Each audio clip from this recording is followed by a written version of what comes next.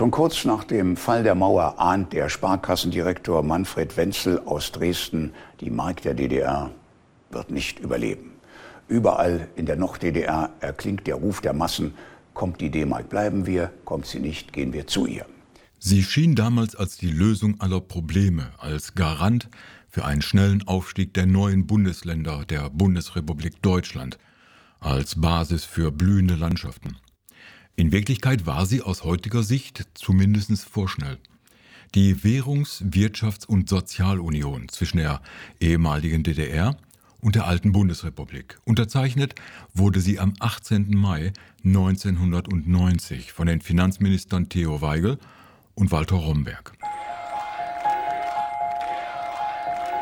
Am 9. November 1989 liegen sich die Menschen in Berlin jubelnd in den Armen.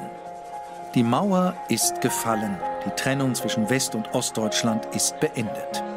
Die Regierungen und die Zentralbanken stehen vor der Herausforderung der Schaffung einer gemeinsamen deutschen Währung. Die DDR galt als hoffnungslos verschuldet. Die in der zweiten Hälfte der 1980er Jahre sprunghaft angestiegenen Schulden durch Exportdefizite beliefen sich Ende 89 auf 49 Milliarden Ostmark. Das sinkende Vertrauen der DDR-Bürger in ihre Regierung und die bessere wirtschaftliche Lage in der Bundesrepublik führten zu einer großen Abwanderungswelle, weshalb die SPD-Politikerin Ingrid Matthäus-Maier Mitte Januar 1990 das erste Mal die Einführung der D-Mark in der DDR und damit faktisch eine Währungsunion vorschlug. Denn schon seit Monaten registriert die Bundesregierung in Bonn die nach wie vor steigenden Zahlen von Übersiedlern aus der DDR.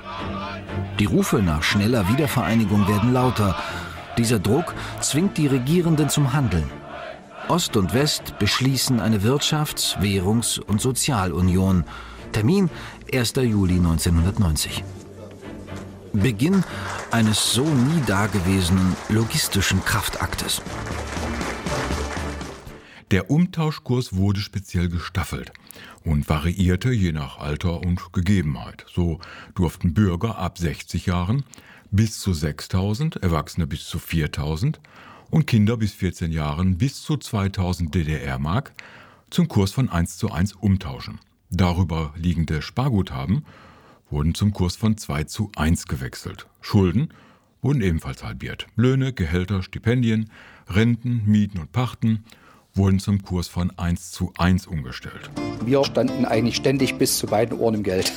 Also man muss sich das wirklich so vorstellen, dass also DDR-Mark teilweise mannshoch irgendwo gestapelt lag, bis sie verpackt wurde oder wenn sie dann auch verpackt war, wir dann versucht haben, diese DDR-Mark relativ zeitnah aus den Gebäuden herauszufahren, um etwas Platz zu schaffen.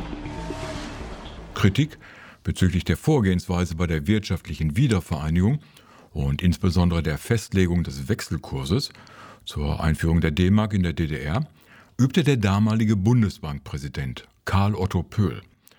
Gemessen am geschätzten Produktionspotenzial der DDR war die durch den hohen Umtauschkurs zusätzliche Geldmenge für die DDR um 50% zu hoch.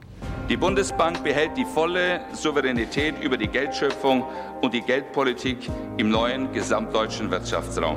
Der Umtausch für die Bevölkerung begann dann am 1. Juli um 0 Uhr.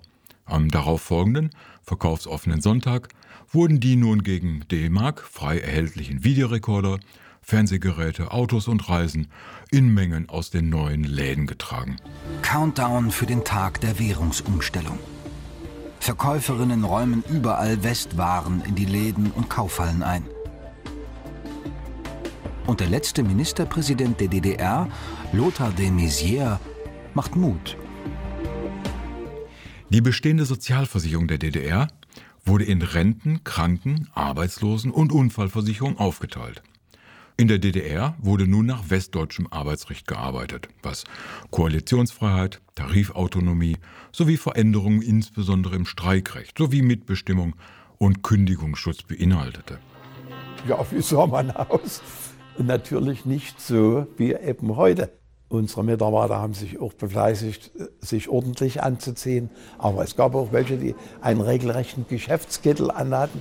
Ja, da gab es viel Irritation und die waren zum Teil schockiert. Aber es gab keine Kleiderordnung. Die wirklichen Schwierigkeiten im Finden einer gemeinsamen deutschen Identität sollten dann aus einer ganz anderen Ecke kommen. Darüber sind inzwischen eine Menge Bücher geschrieben worden. Leider zu spät. Hinterher weiß man es immer besser. Innerhalb kurzer Zeit bringen die Mitarbeiter der Bundesbank 440 Millionen Scheine und 102 Millionen Münzen nach Ostdeutschland. Der Transport ist schwierig. Viele Straßen und Brücken in der DDR sind so marode, dass sie den 40 Tonnen schweren Transportfahrzeugen nicht standhalten.